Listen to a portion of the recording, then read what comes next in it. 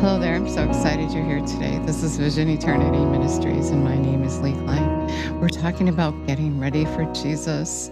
Jesus is showing us the reasons that we're not ready. And he's not coming because we're not ready, because it's not his will that one should perish. And he describes himself as the groom waiting for his bride. He's getting rid of all those blemishes, those spots and wrinkles by giving to us revelation knowledge. And so let's acknowledge him. Let him teach us who he is and how we are to look.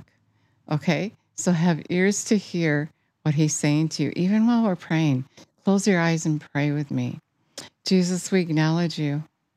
We thank you and praise you that you are getting out those spots and wrinkles in our dress. We thank you that you are giving us that garment that we will wear when we stand before you.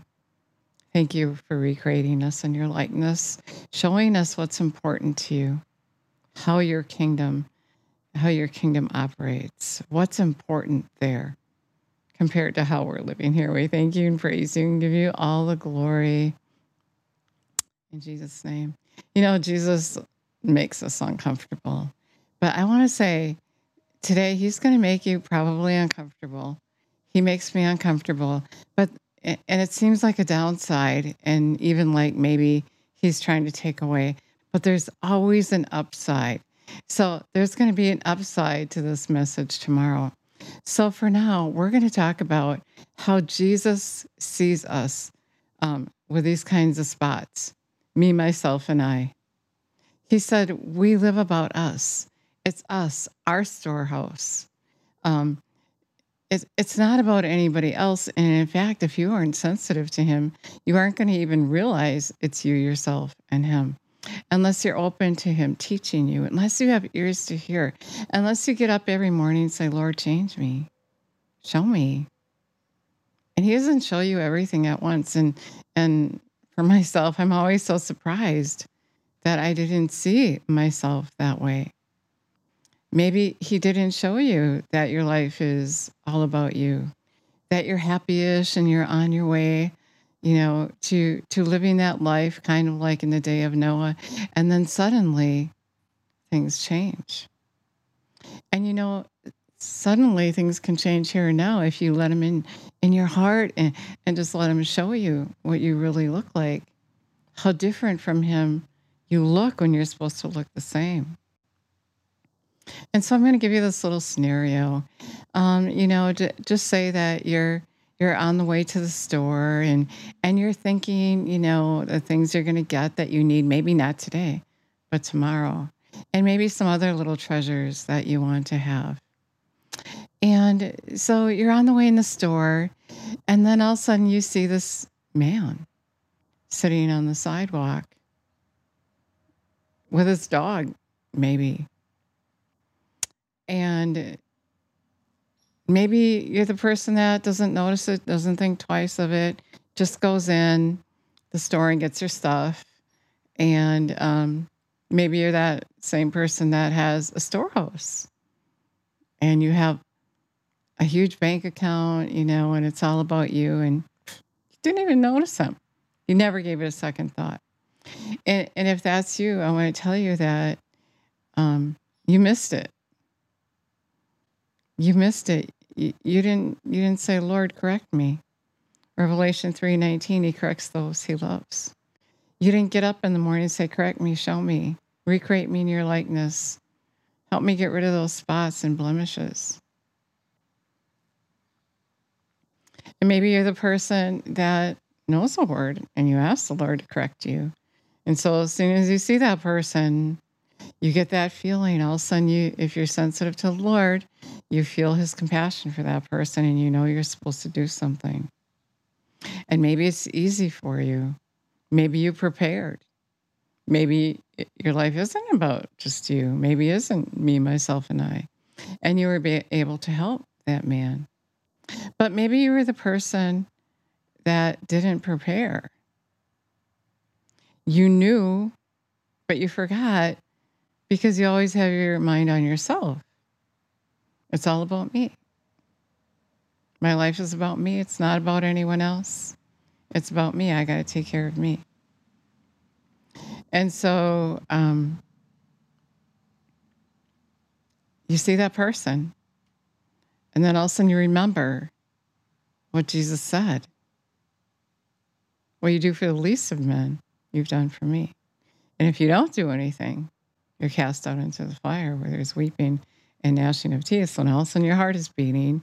You can feel his compassion for this man. But at the same time, maybe you don't have that treasure on the earth where you can just do what this man needs. And so now you're in the store. You came to the store to get stuff for you that you probably don't even need tomorrow. This man doesn't have anything for today, but you're shopping for tomorrow and even that extra treasure. And you can't do anything. And sometimes in that situation, if you're familiar with James 2:16, we'll read that. Sometimes in that situation, you pray for that person, you say goodbye, keep yourself well, and you're like, Lord, send someone to help that person. Have you ever done that? It's so silly. I mean, you're thinking, who can I get to help this person? And the Lord put that person in your path. But then verse 17 says that you don't have faith, and so you don't help. It's really not as hard as we make it if we're sensitive to him. And so say that same third scenario, you're that person, you're in the store and you knew, but you forgot, and you spent all you had on yourself, and you just came to get just a little bit because this is all you have. You don't have this big storehouse that you can go and help this person. And so you're in your mind, you can't even think about the things you came to get. You can't even shop. And you don't even look at those racks that you were going to look at before, or those shelves that you were thinking that one thing would be there that you could take home for a little treasure for your home. You can't even think about it. You walk right by it because you feel guilty that you have and that person doesn't have. You feel awful that that person doesn't have and that you don't have anything to give that person. And so I want to encourage you not to be that person that just goes and prays and walks away and there's nothing that I can do. But be the person that says, okay, Lord, I blew it. I didn't put anything aside to give to the poor, but I know that you have a plan. You have an idea. I know you put him in my path. I'm not going to just pray for him and send him on his way and hope that somebody else come along. What can I do? What can I do, Lord? And the Lord will give you an idea.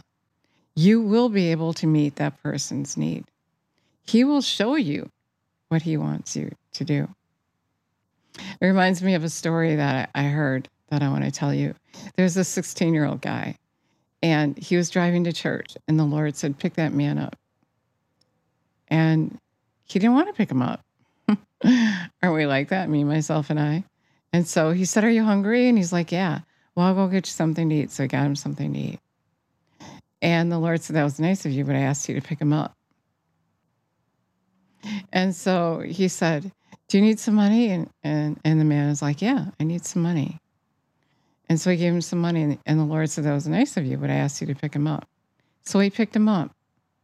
And you know what was going through his head is, well, I want to go to church. And, I don't want to be using this time. I just wanted to give him something and be on my way. But so he picked him up because he's sensitive to the compassion the Lord had for this man. And so this man started telling him he was walking to Florida. I don't know where they were. And that his wife died, and this big, long sob story. And so then all of a sudden the Lord said, okay, you can drop him off here. So he dropped him off there. And as he drove away, he looked in his rearview mirror. And he saw the man disappear. And suddenly he knew he was an angel. God is testing us. It's time for his return. And in the beginning, I said, it always seems in the beginning of putting aside that really awesome story, not only are you being tested, but God is recreating us in his likeness. He's recreating us to be like him. He would never walk away from that person sitting outside the store. He would do good. He went around doing good. He would take care of that man. And those of us that don't even realize I know there was a time where I never thought twice about a homeless person. My life was just totally about me. And then he started showing me who I am and how that man, the first man that I totally ignored, meant so much to him. And I just went home and went to bed, and that man didn't have a place to lay his head. And I didn't care. I didn't even preach the gospel to him. I didn't mention Jesus. I didn't offer him a ride or a cup of coffee or anything because I wasn't even where that 16-year-old was. I couldn't even hear Jesus because it was just about me. And you might be in that place. You might have what someone else needs, but you can't even hear the compassion the Lord has. And then you think you're ready on that day when you stand before him. And what's he going to say? I didn't know you. You didn't have ears to hear. You weren't listening. You didn't know the compassion I had for that person that you don't even know that you walked by. Yeah, you have a bank full of money, but what are you going to do with it now?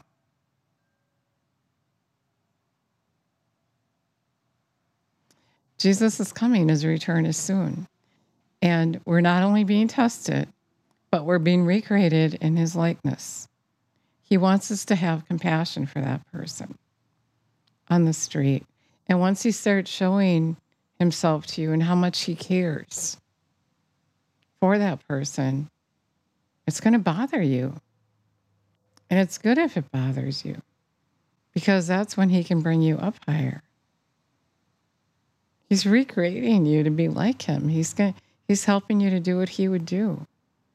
He's helping you not to be about yourself. To love the Lord your God with all your heart and all your soul is the most important commandment. Care about what he cares about.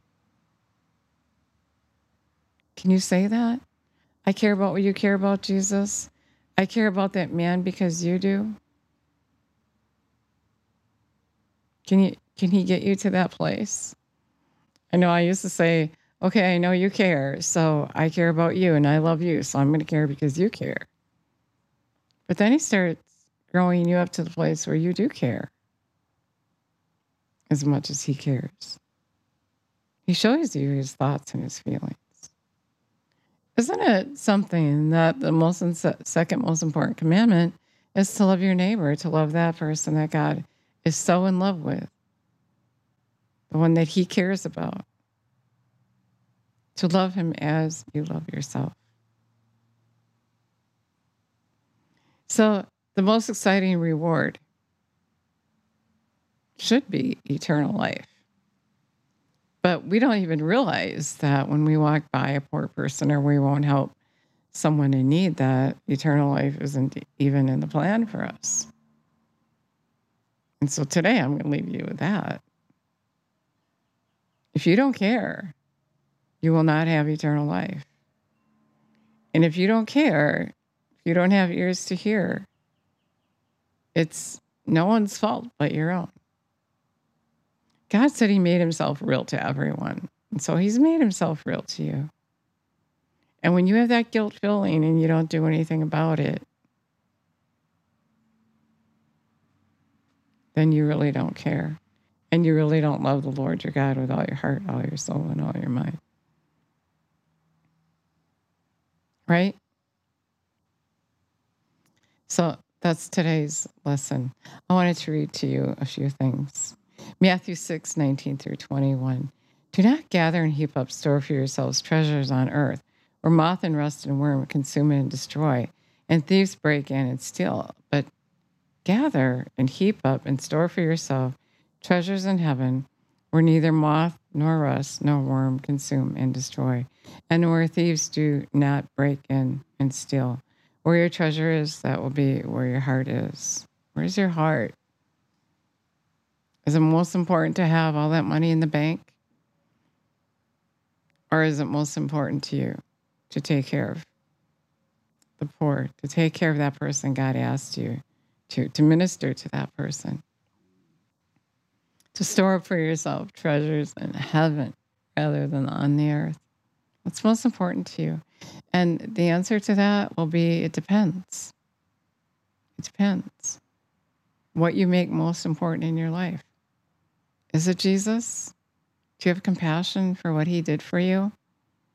And know that he wants you to lay down your life and do that same thing for others? Or is your life just about you? And if it's just about you, you're going to be like that rich man dressed in purple. You didn't do anything. You didn't do anything. You just took care of yourself. And your eternity will be like that. It'll be just about yourself.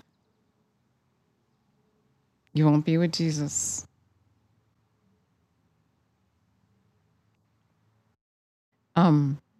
Also wanted to read to you James 2:16. One of you says to him, goodbye, keep yourself warm and fed without giving him necessities of the body. What good does that do? How often do we do that?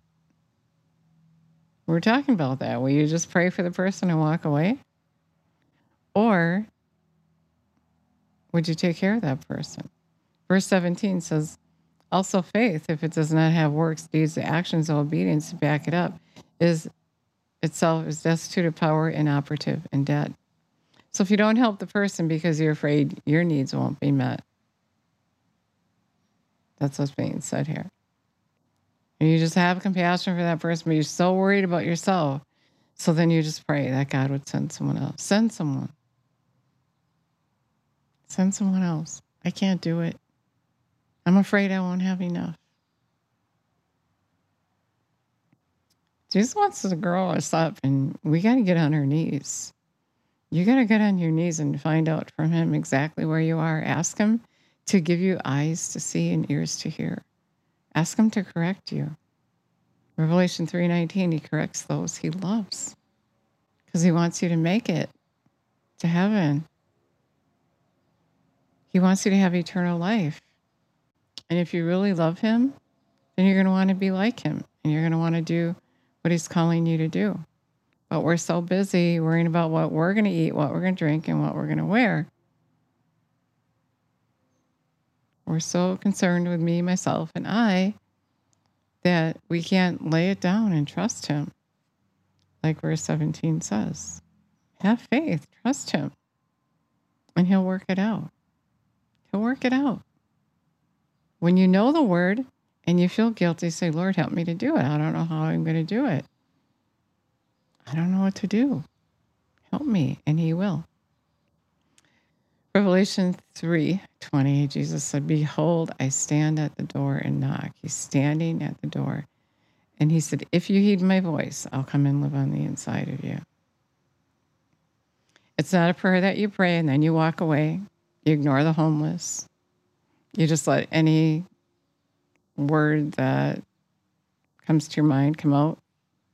You don't care. You just live your life here like the rest of the world. That prayer isn't going to work for you. But it's to commit to him, to be like him. Recreated in his likeness, care about what he cares about. To do the work he called you to do. To be his bride without spot or wrinkle. That's the plan. That's the plan. When you ask him to come live on the inside of you, that's the plan. That you would let him recreate you in his likeness and get out all those spots and wrinkles. Let him wash you with a word. Apply his word to your life. Do what he's telling you to do. There is a work to do. Don't be fooled. Don't be fooled that you're waiting for Jesus. He's waiting for you to do his work. So let's pray and let's commit. And maybe you've prayed before, but you haven't committed. Let's recommit. Let me pray with you. Jesus, we thank you and praise you. We commit to you to do your work, to do whatever you would do,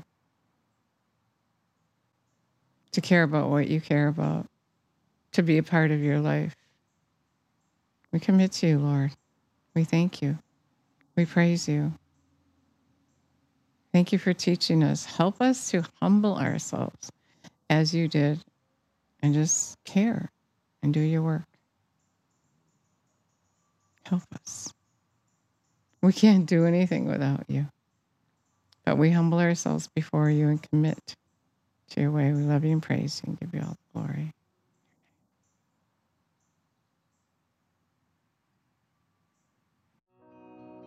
So if you said that prayer, get on your knees every day. Commit to him. Do his will.